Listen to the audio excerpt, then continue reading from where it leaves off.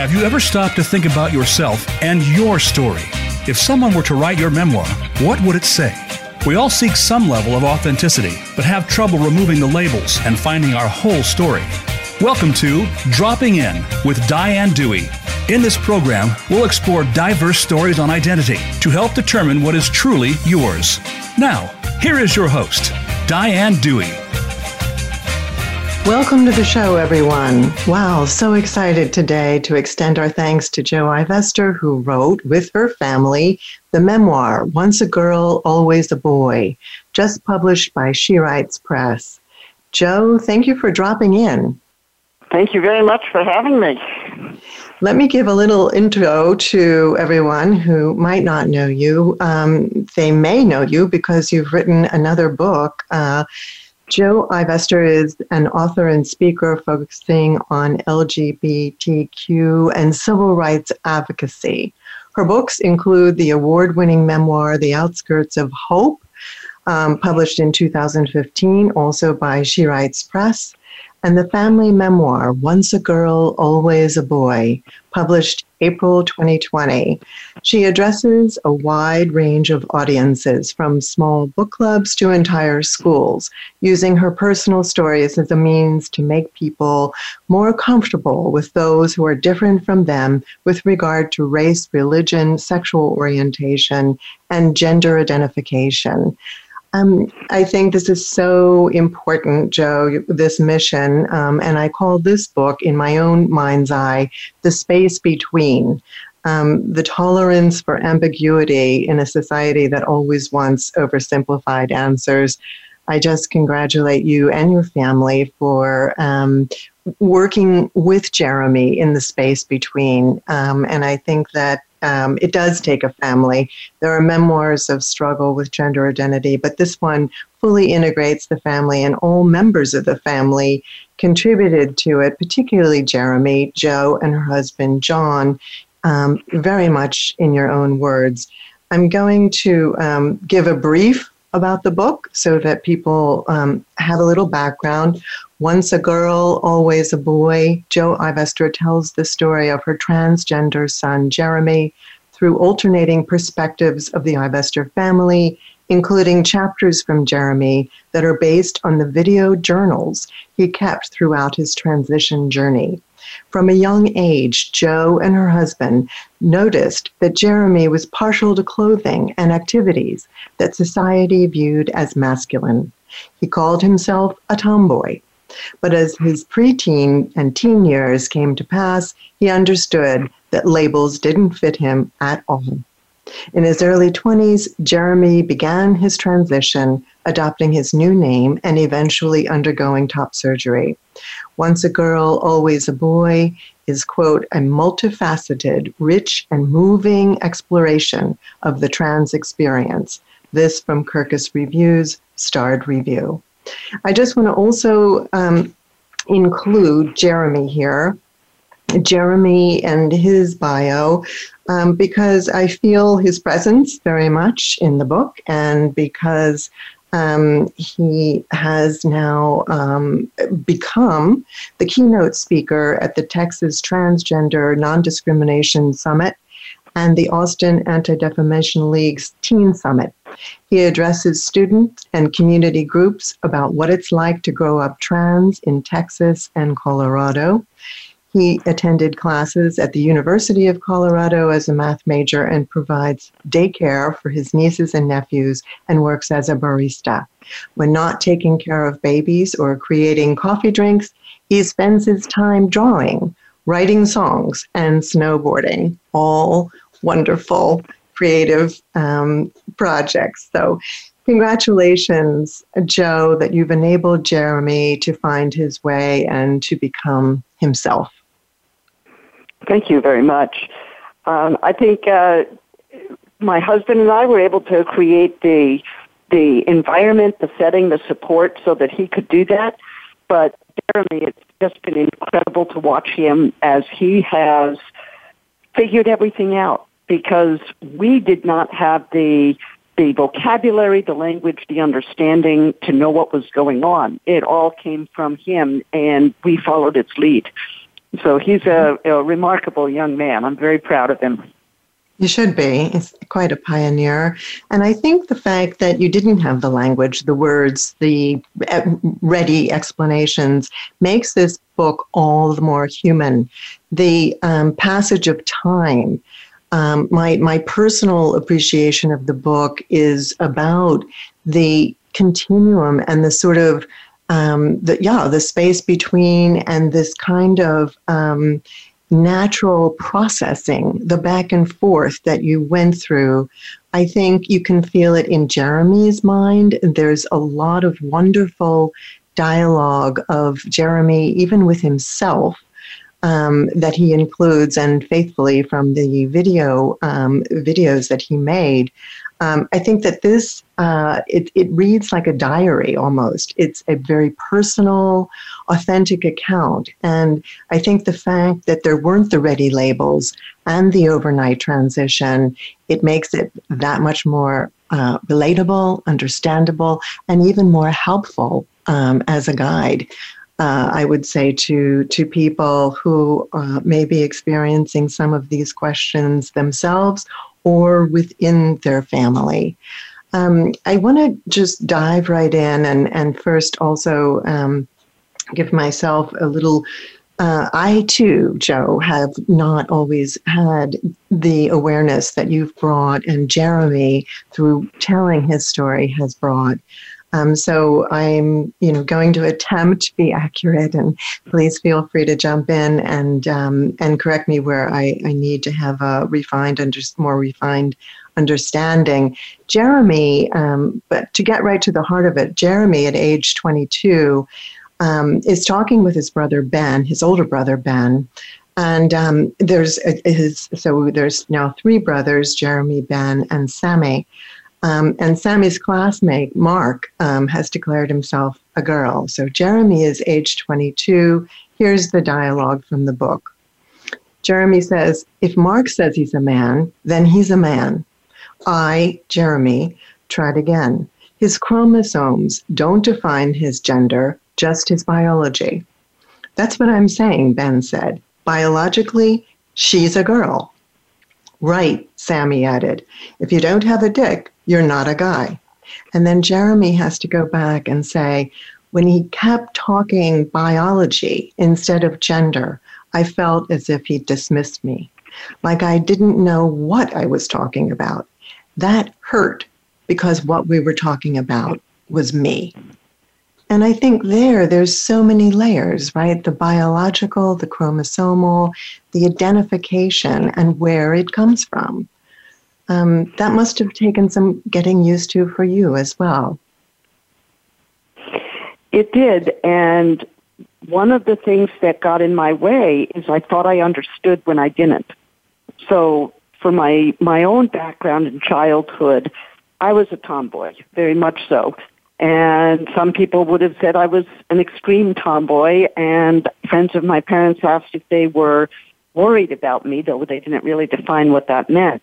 But I, like Jeremy, preferred the toys and games that our society thinks of as masculine. I would prefer my hair short. I would prefer my brother's hand-me-down clothes to wearing a dress. But I never said I'm a boy. I never felt as if I were a boy, and that was a very, very major distinction. But because I'd had that childhood experience, I thought I knew what Jeremy was going through when I didn't. And in some ways, that actually put up a barrier to our understanding and communication, and we had to get past that. Right. It's that well-intentioned empathy, right? I know how you feel. When we don't, we can't. And I think exactly. And I think that layering, really, what you just said, it really is so helpful and revealing, because it's really all of these nuances that make me understand for once that every one of these journeys is unique.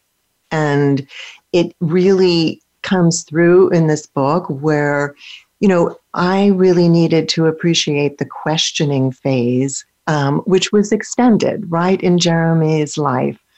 Tell us about the span of time and and the questioning? So I would say going back to preschool, to only 3 or 4 years old, we could already see in Jeremy what I would call boyish behavior, to use our societal stereotypical terminology. We didn't know that he liked it if he was mistaken for a boy. And I use the word mistaken and for a boy cautiously, because I'm trying to avoid the labels, but for purposes of communication, I'm adopting some of societal's way of speaking. Sure. Going back to that time, there's a short passage in the book where I describe how, for a variety of reasons, I ended up giving him a very, very short haircut. And for preschoolers, their interpretation of gender is based on hair. And if they see a kid with long hair, they assume it's a girl until they learn otherwise. And with short hair, they assume it's a boy. So here's this little kid who they've met with longish hair and by the name Emily, and they say this is a little girl. And then Jeremy shows up with short hair. And all day at school, his little 4-year-old friends were saying, wait, are you a girl or a boy? It was important to them to understand. And when Jeremy told me about this, I asked him what he said, and he told me he didn't answer because he was enjoying being properly gendered as a boy. And that was really the beginning of our starting to understand that Jeremy saw things differently and felt things and experienced things differently from the way that my husband and I did. Through his early childhood, it was actually really easy because we were very accepting of him presenting himself and expressing gender however he wanted. We didn't find it difficult to say, yeah, you can wear whatever clothes you want to wear your hair however you want to wear it. If you want to go by N instead of Emily, we're fine with that. We just wanted him to be comfortable. And at family gatherings, we would have a dress for him, and he would put the dresses on and clearly not be comfortable in them, but he didn't make an issue out of it. He didn't throw a tantrum or say, no, I shouldn't be wearing a dress, or I want to wear a suit like my big brother. That just wasn't part of our experience, and I know it has been for other families with trans children. And I think it's real important to realize that every trans individual's journey is different and that we are talking about individuals. Where things really got tougher was when Jeremy hit puberty.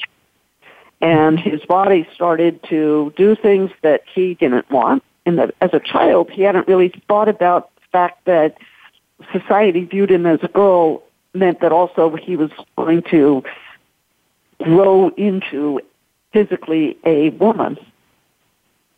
When I say physically, meaning the sexual characteristics of not having his voice get lower and developing a chest.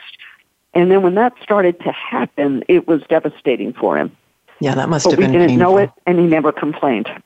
Right. Well, there's a really lovely aspect of Jeremy's personality where not because you were being oppressive, but just because of the kind of person that he is, he and also the uncertainty that he was feeling. He wanted to please. I mean, he writes the song, I'm fine, I'm fine, I'm always fine. And, who cannot relate to that? It's something that we say when we are afraid. We don't really know how to express our truth yet. And it's very difficult. And I think, you were not making it harder, but it's just hard. It just is hard. And it's confusing. So I wondered if you felt that once Jeremy became inquisitive, that the internet helped him see some other trans journeys. I have to think that that's very reassuring somehow, that kids that went through this in another generation couldn't see any outcome, couldn't see. They had no role models. No role models, right. Now, where will this go? I also wondered in your description just now, I remember the botched haircut, and then you fixed it, and that pixie was quite short, and Jeremy went to school. And then, seized on that, emotionally connected and resonated with this opportunity to be mistaken as a boy. I wonder if it's different now, given the sort of, I don't want to say acceptance because that sounds conscious, but I mean, kids, they don't really differentiate unless it's been imposed on them. Do you think it's easier? Do you think there's more tolerance at the school, at the grade school level or younger level now? Or was it very dramatically black and white and it remains that way, binary? I think it varies tremendously from school to school, depending on how supportive the teachers and administrators are, because kids do take their lead from the adults around them. So if an elementary school teacher, for example, routinely says, okay, all the boys line up here, all the girls line up here as they head out to the playscape for recess, then that's a very different underlying message than a teacher that says, everybody line up. And we are trying, when I say we, the various advocacy groups like the Human Rights Campaign or the Equality Texas or GLSEN, the Texas Education Network of Texas, trying to let schools know that they can change their vocabulary and the way they conduct the classroom to avoid making gender a big deal. And in some classrooms, it's just the kids get to just be themselves, and in other classrooms, they are not allowed to be themselves. And you see the whole running the gamut, and then by the time you get to a little bit older, there's the question of the school having a policy where kids can use the restroom that they feel most comfortable in. Right. And you get to high school and you have the sports teams that are broken up by designated female and male. And you have some school systems that have been at the forefront of acceptance, like Broward County in Florida or the Los Angeles Unified School District. For 10 years, they basically said, we're not going to discriminate based on gender identification. If a student athlete says, I'm a girl, then they use the girls' locker room, they play on the girls' sports teams, they use the girls' bathrooms, and they, as far as the school is concerned, that's a girl. And they haven't had any problems. And that's the largest, or one of the largest school districts in the country. Right. That feels like a huge triumph. Like I sort of got goosebumps. Like that just feels huge. And I think also you alighted on sports. Sports was kind of a salvation, I think, in some ways for Jeremy, although there was this awkwardness of identifying binary sense teams. And then Jeremy won the best all-around female athlete award, for which he was terribly proud. But by that time, he was already not able to play with the guys, the guy kids on the football team that he played with. And there's so much sadness that starts to encroach on him, and just the sense of it did change with puberty. It became, that's when the sort of divergence started to happen. I also have to think what you're saying is absolutely true, Joe, about the schools. And you go into this in quite a bit about, in your book, Once a Girl, Always a Boy, that it also depends quite a bit on location. The culture of Colorado was very different for Jeremy than, let's say, Dallas or, now Austin. I mean, I think those are still very persistent, divisive lines, cultural lines, right? Where there's pockets of tolerance and understanding, and then voila, we're out in the world that we're facing right now, where there's such high contrast. when I read that passage about the biological differences in chromosomal and how a person identifies, that's a conversation that could happen among adults in this country in certain places for the lack of awareness. And Absolutely. I've read, it's so distressing, but and I didn't want to put you completely on the spot because I'm going to ask you a big question, but I read that for every, like, for example, Angela Merkel or Jacinda Ardern or the really sound thinking, rational, sort of scientifically based leaders, there are obviously right-wing neoconservatives. And as we've seen in our own country, as you saw in advocating for the bathroom law that was then rescinded and granted. And I mean, please, can we just get to this place where, this is allowed? And I guess my big question to you, because I think it's just the hardest one to fathom right now in the outer world anyway, is where are things swinging in this? Where would you say we are on our own continuum here? Are we moving toward or away from tolerance? I think we're, not to be dodging the question, but I think we're doing both at the same time. Mm-hmm. That I think that under the former administration, under the Obama administration, our laws and our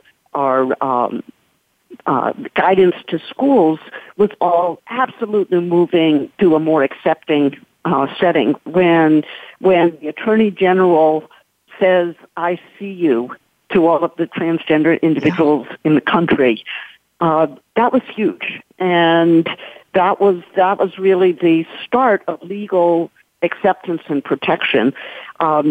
Right now, at the national level, we've swung the other way. We now have a case before the Supreme Court. We don't know how they're going to rule with Amy Stevens, who just passed away, but an employee that had worked for an organization for years. And Amy was a transgender woman, and when she said, "I'm going to live my true self, I'm going to show up at work and be called Amy and she and wear a dress if I feel like wearing a dress," she was fired.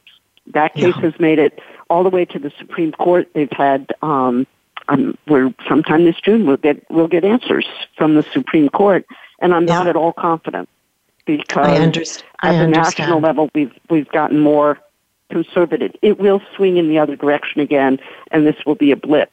On the personal level, I'm going to ask you to hold up. Wait, I'm going to ask you to hold up there. If you can hold your thought, please. We need to stop or hit pause there for a commercial break.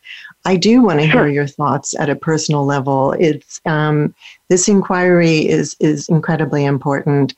Don't go away. We'll be right back on Dropping In with Jo Ivester.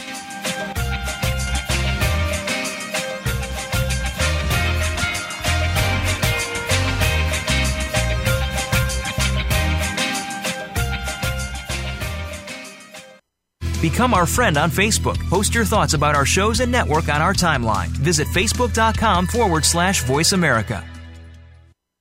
Books Forward exemplifies excellence in book marketing and promotion. Representing New York Times bestsellers, national award-winning books, and books that catch fire on social media and in the digital realm. Books Forward creates ambitious campaigns with unlimited possibilities for sparking buzz while creatively cutting through the noise. Your book deserves to launch with experts who have set the bar in the industry. To learn more, visit booksforward.com or send us an email at info@booksforward.com. A JKS Communications company. Are you finding your frequency? It can be described as that space between failure and success. It's the future of digital media. It's finding your voice. It's engaging topics, content, and ideas. Jeff and Ryan discuss the digital media space and all of its aspects. It's about making the mistakes, taking the chances, summoning the intestinal fortitude to step out of your comfort zone, and discovering what you can accomplish when you decide to try, decide to learn, decide that you have something to say, and find your frequency. Live Fridays at 12 noon Pacific Time, 3 p.m. Eastern Time on the Voice America Variety Channel. Stimulating talk gets those synapses in the brain firing really fast. all the time. The #1 internet talk station where your opinion counts. VoiceAmerica.com.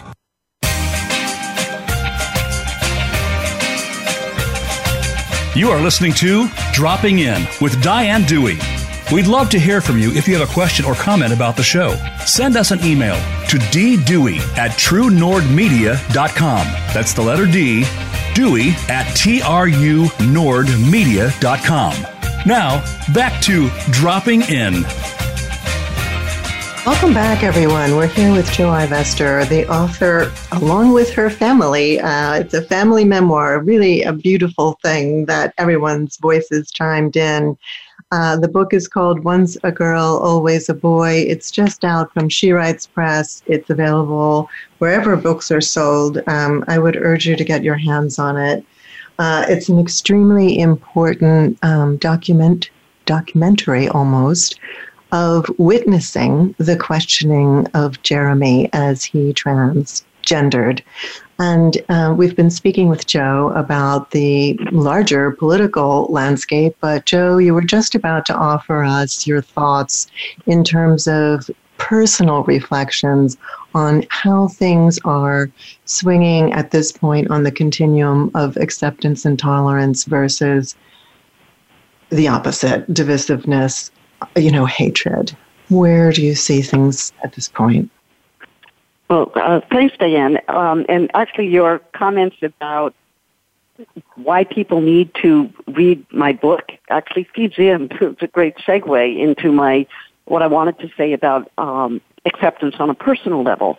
So on the political side, we've said that we had been moving in a more accepting direction, and then it's been swinging back. But I do believe we will start making progress again.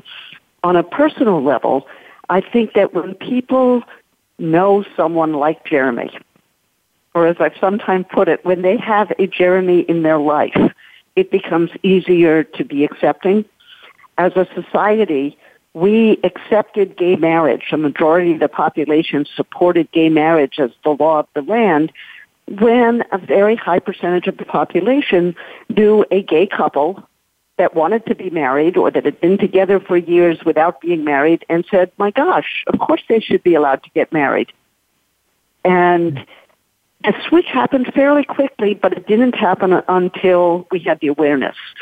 I think once we get to that point, and we're maybe 15, 20 years behind acceptance of gay marriage, but when we do get to that point, then I think we will get acceptance. And I think that when transgender individuals or people that love someone transgender in their family or their close circle write about it and talk about it, that's what's going to build that awareness, which will in turn build the acceptance. Now, I think real quickly I wanted to comment on something that I think is a little bit further behind that we haven't touched on yet, and that is for gender nonconforming individuals or non-binary individuals. Mm-hmm. It was a huge leap in my understanding to realize that the child I thought was a daughter was actually my son. But some parents that I talked to are realizing that the child they thought was their daughter is neither their son or their daughter, but maybe both or something in between, but that labels don't work at all. And I think that that's going to require even greater awareness developing to gain acceptance, because people like to have labels. Right. Unfortunately, the concept of ambiguity is so difficult to hold space for. And holding space is sort of the essence of this. It's the essence in your story, in your book, Once a Girl, Always a Boy, because you just have to witness the questioning, the process. And I think because Jeremy was very process-oriented, and he talks about having little baby steps, I think that this makes it much more it's just something that makes it much more, as we're absorbing it as readers, it's almost like it's unfolding in real time, which is really very powerful in terms of how we experience Jeremy's trans journey. And I think what you're talking about is much more profound. There is the notion that our language has been too limited all along, and that this concept of people trying to grow into what is there set before them is just maybe the real misconception. And one of the labels that I think might have been harder to adjust to, you tell me, in the book is Jeremy declaring that he is a romantic. That is, that he is not experiencing, what I would say is he's not experiencing one-on-one relationships. It seemed to me, again, tell me if this is untrue, but it seemed to me that once Jeremy started to transition, he became much more connected to people. His friendships deepened, his relationships deepened.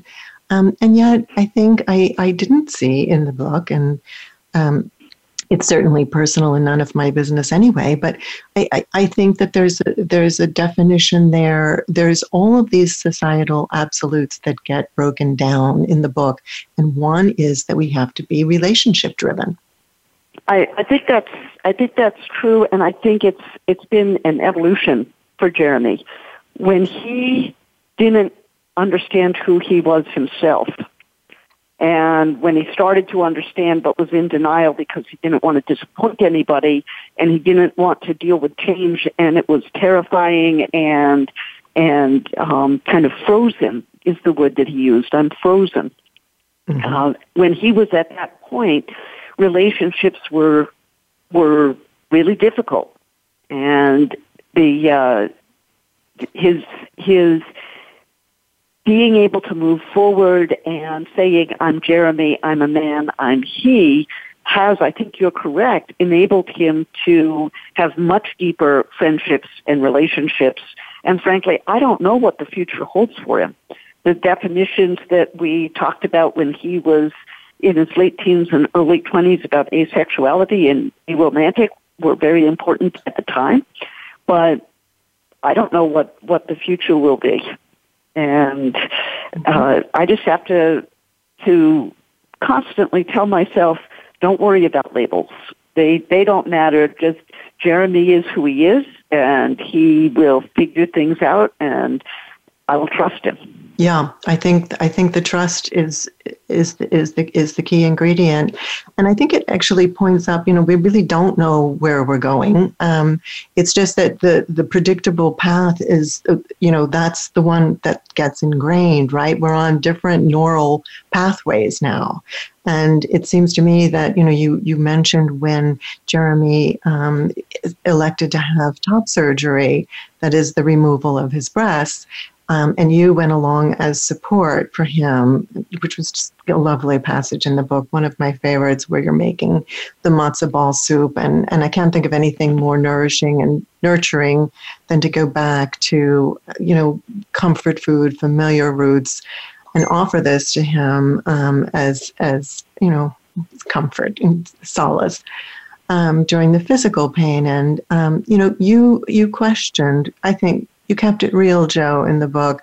You questioned yourself when this surgery was chosen by Jeremy, that you wondered, where will this journey end? And it's so interesting because we never know where the journey is going to end, right? Someone in the family gets married, we don't know if they'll divorce, we don't know. And I think that, you live with a greater degree of uncertainty, maybe because the paradigm has shifted, and we're now in in another world. But I think you say trust. I think that trusting in your child, or trusting into even an adult who stands up and says, "I've lived with this far too long. I want to make a change." And yeah. I agree with you that having somebody in your family, your life, your community, and actually through this book, I hate to be proprietary, but I feel as though I know a bit of Jeremy, and that he is now in my sphere of persons, known persons. And it's a question I guess I have for you also. Jeremy, his photograph is on the front cover. He's quite good looking, and there's another photograph of him completely awesome looking in the back of the book by his bio, and one where he's holding his niece. What's it like? And we could have asked Jeremy this, and I don't know if you feel comfortable speaking for him. You're comfortable in public speaking and advocacy. What's it been like for him, do you think, to also transition from a very private person to a more public person? Is that a comfortable role, do you think? I think that Jeremy is a very private person. He's an introvert, but he sees the value of what we're doing, and he gave me permission before I ever started working on the book to go ahead and write the book.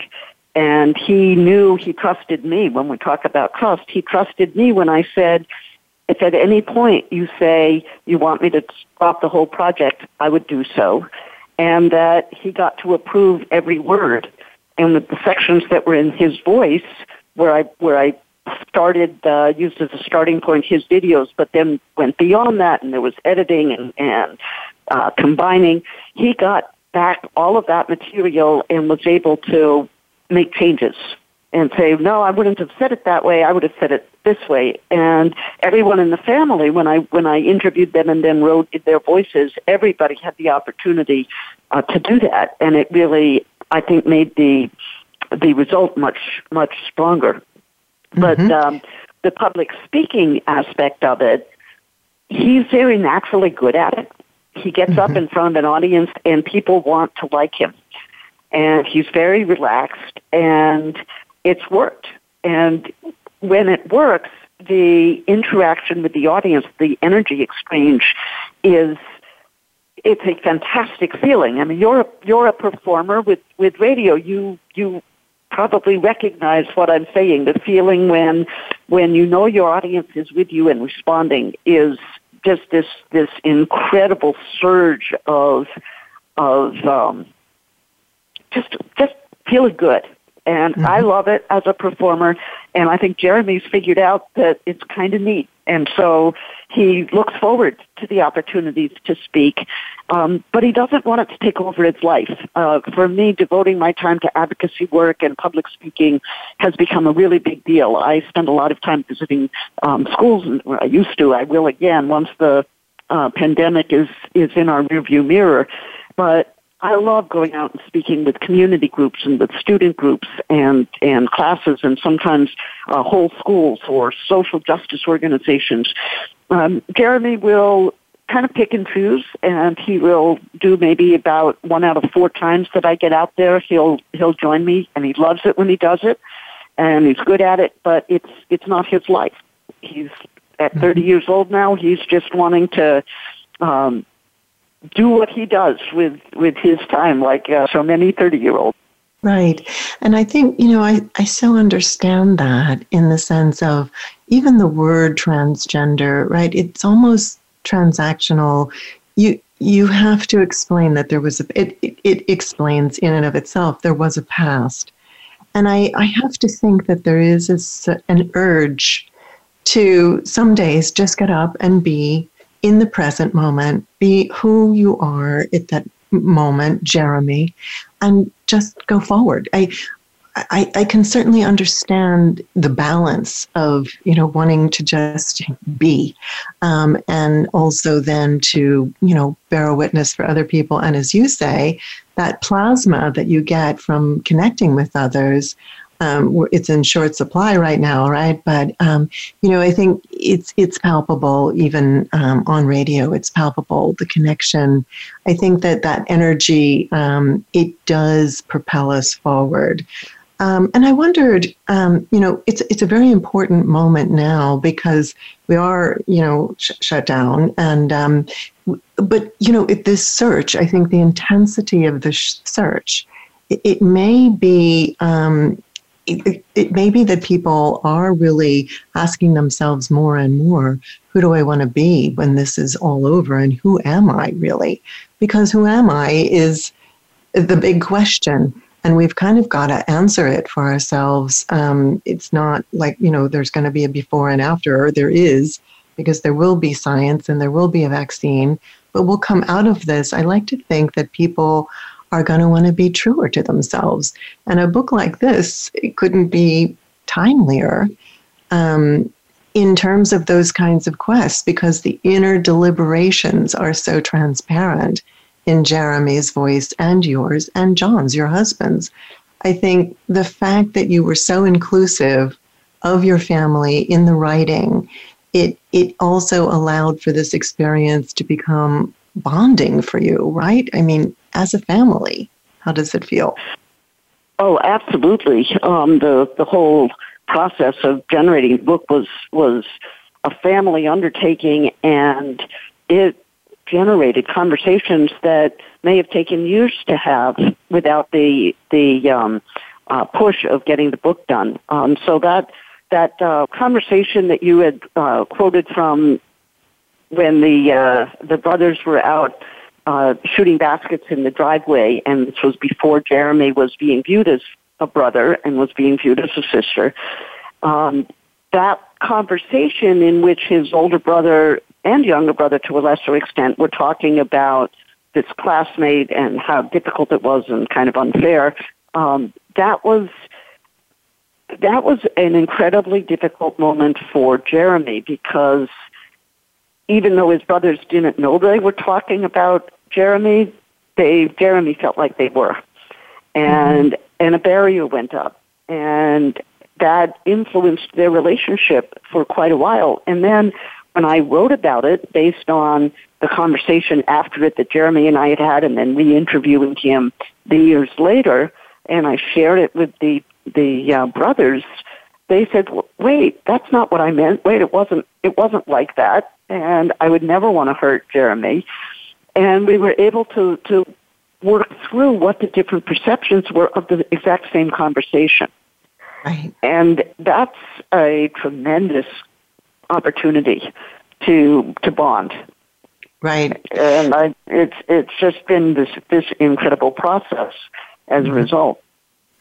And I have to think that it's also preparation for comments that we're going to hear on the outside, right? That people are going to say these kinds of things, express these kinds of misunderstandings. I wondered if you, and it almost pains me just to even say this, I wonder if you ever fear for Jeremy's safety. I really don't in general. There is terrible violence toward the transgender community where people have been murdered. It has largely been transgender women of color. And that community has been preyed upon. It is senseless, and it is ongoing. And it's heartbreaking.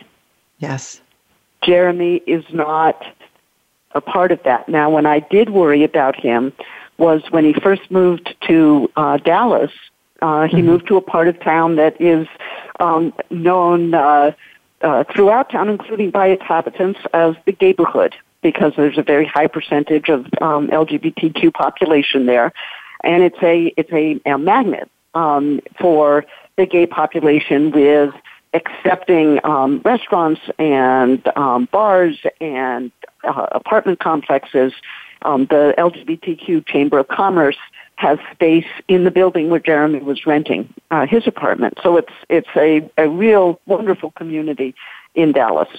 Someone a few years back started stalking individuals coming out of bars and beating them up. And there were a couple of deaths. I worried when Jeremy moved there. It wasn't because he's transgender, but because someone was preying on the overall gay community. Right. I think it looks like we need to take a commercial break again. I'm sorry to interrupt this conversation. I feel very strongly that you brought to light a lot of important statistics the 40% statistic is the one we'll delve into when we come back, Joe. And don't go away. We're dropping in with Jo Ivester, author, together with her family, of Once a Girl, Always a Boy. We'll be right back.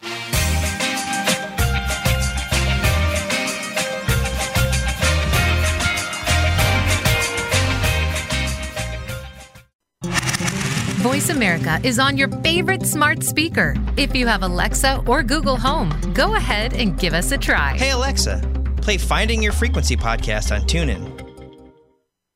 She Writes Press is an independent publishing company founded for women writers everywhere.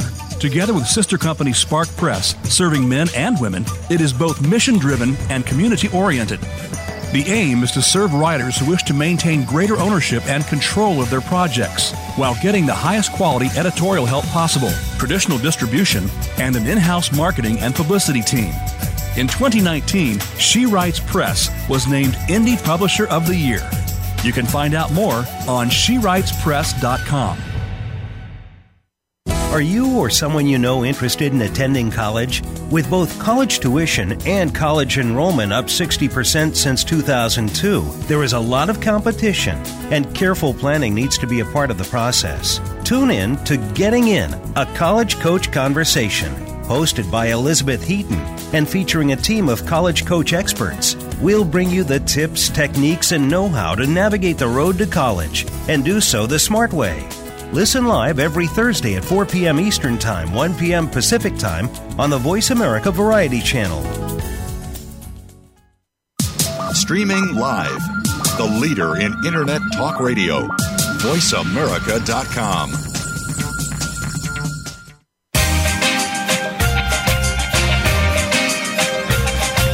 You are listening to Dropping In with Diane Dewey. We'd love to hear from you if you have a question or comment about the show. Send us an email to ddewey@truenordmedia.com. That's the letter D, Dewey@trunordmedia.com. Now, back to Dropping In.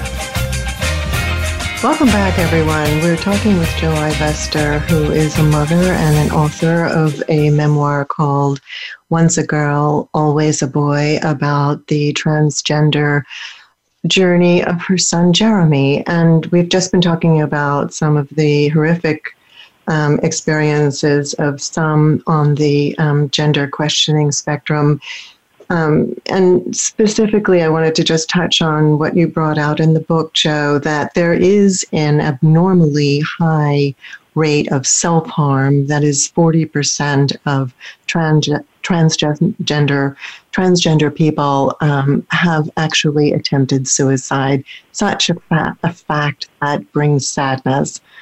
To this point, is it mostly the rejection experience through family, friends, society in general, possibly employers, homelessness occurs? I mean, this whole spiral that occurs, do you think in some part it originates with the acceptance or rejection at the basic fundamental family level? So it's an excellent, really complicated question. So the statistic based on research and surveys that's done a few years ago is that over 40% of transgender teenagers have tried to take their lives, and it's a very difficult statistic to think about. One aspect of it is that if you are transgender and your outward body does not match who you feel you are inside, you have what's called gender dysphoria. That's the medical term for it. And it is extremely difficult to deal with. And it can create anxiety and depression. It can lead to suicidal thoughts at the extreme. And it is something that has to be addressed. Now, for a child whose family is rejecting any possibility that they are transgender, the thoughts get, the difficulties of gender dysphoria can be exacerbated. And so when parents are accepting, and a community is accepting, and a school is accepting, the percentages do drop significantly. That's not to say that it doesn't happen regardless, because gender dysphoria is really hard to deal with. But acceptance is the major way of improving those numbers. The 40%, interestingly, is also the number that's the percent of youth who are homeless because they are somewhere on the LGBTQ spectrum and have been kicked out by their families. So it's, I've met youth that have both tried to take their lives. I have met youth who have been thrown out by their families or their church and have lived on the streets or have couch surfed.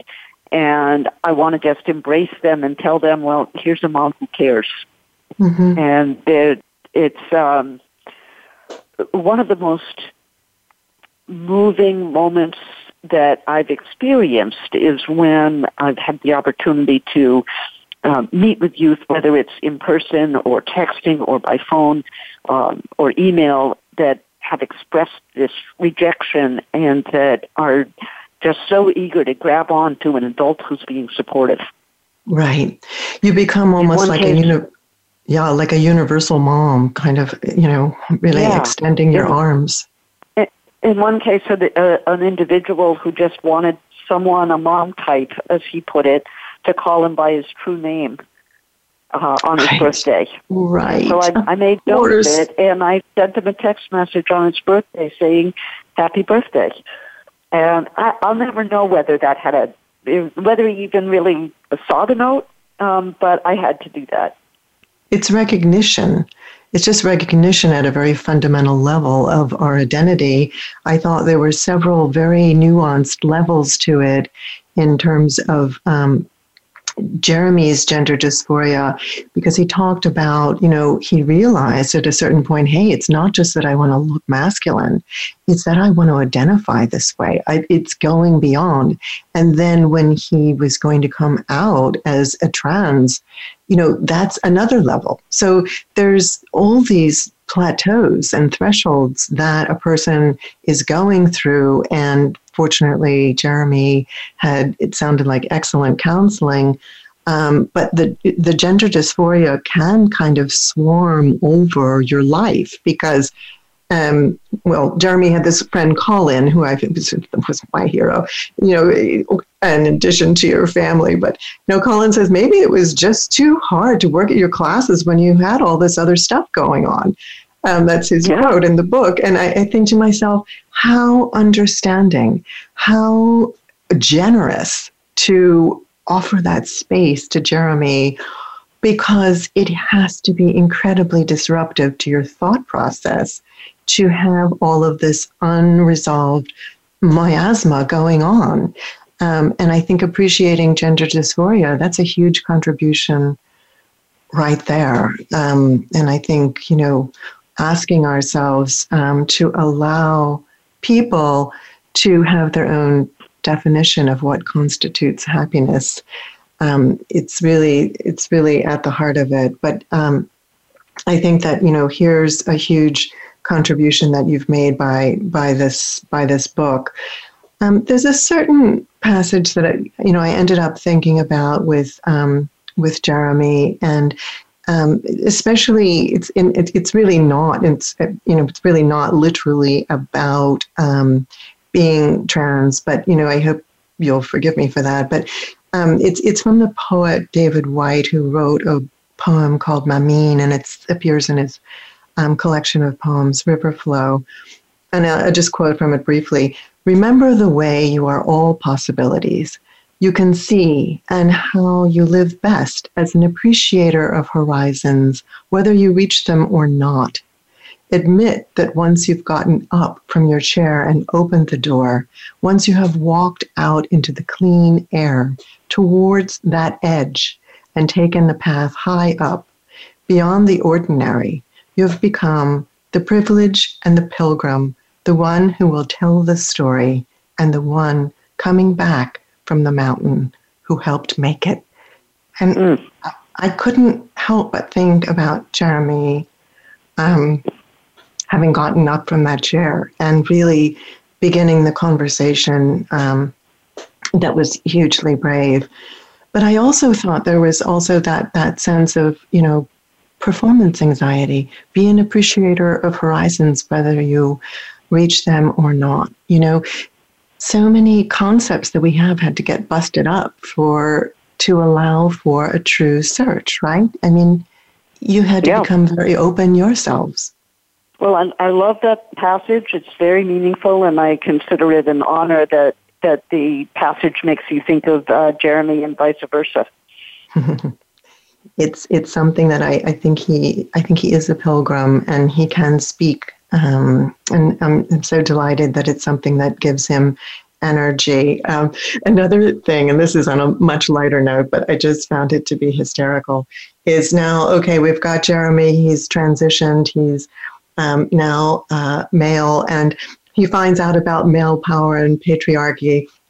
It isn't fair that suddenly I have all this power. It's just ingrained in our society. I ended up with something I never asked for, white male privilege. It's just hysterical. Yeah. And, I see this now, and I've enjoyed our conversation so much. It's just flown by, but I see that we're really at the very end, and I hope that, you've enjoyed it. Yeah, I have enjoyed this tremendously. You've asked wonderful questions, and I hope that your listeners have felt like they've gotten a chance to get to know Jeremy a little bit. You can find Joe Ivester on Facebook at Joe Ivester Author, Facebook for Jeremy Ivester, Twitter, Joe Ivester, and the website, joeivester.com. The book, Once a Girl, Always a Boy, out now from She Writes Press. Thanks so much for being with us on Dropping In. Stay well and hopeful, everyone.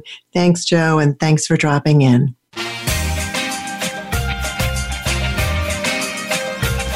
Thank you so much for dropping in. Please join Diane Dewey again next Friday at 8 a.m. Pacific Time and 11 a.m. Eastern Time on the Voice America Variety Channel. We'll see you then.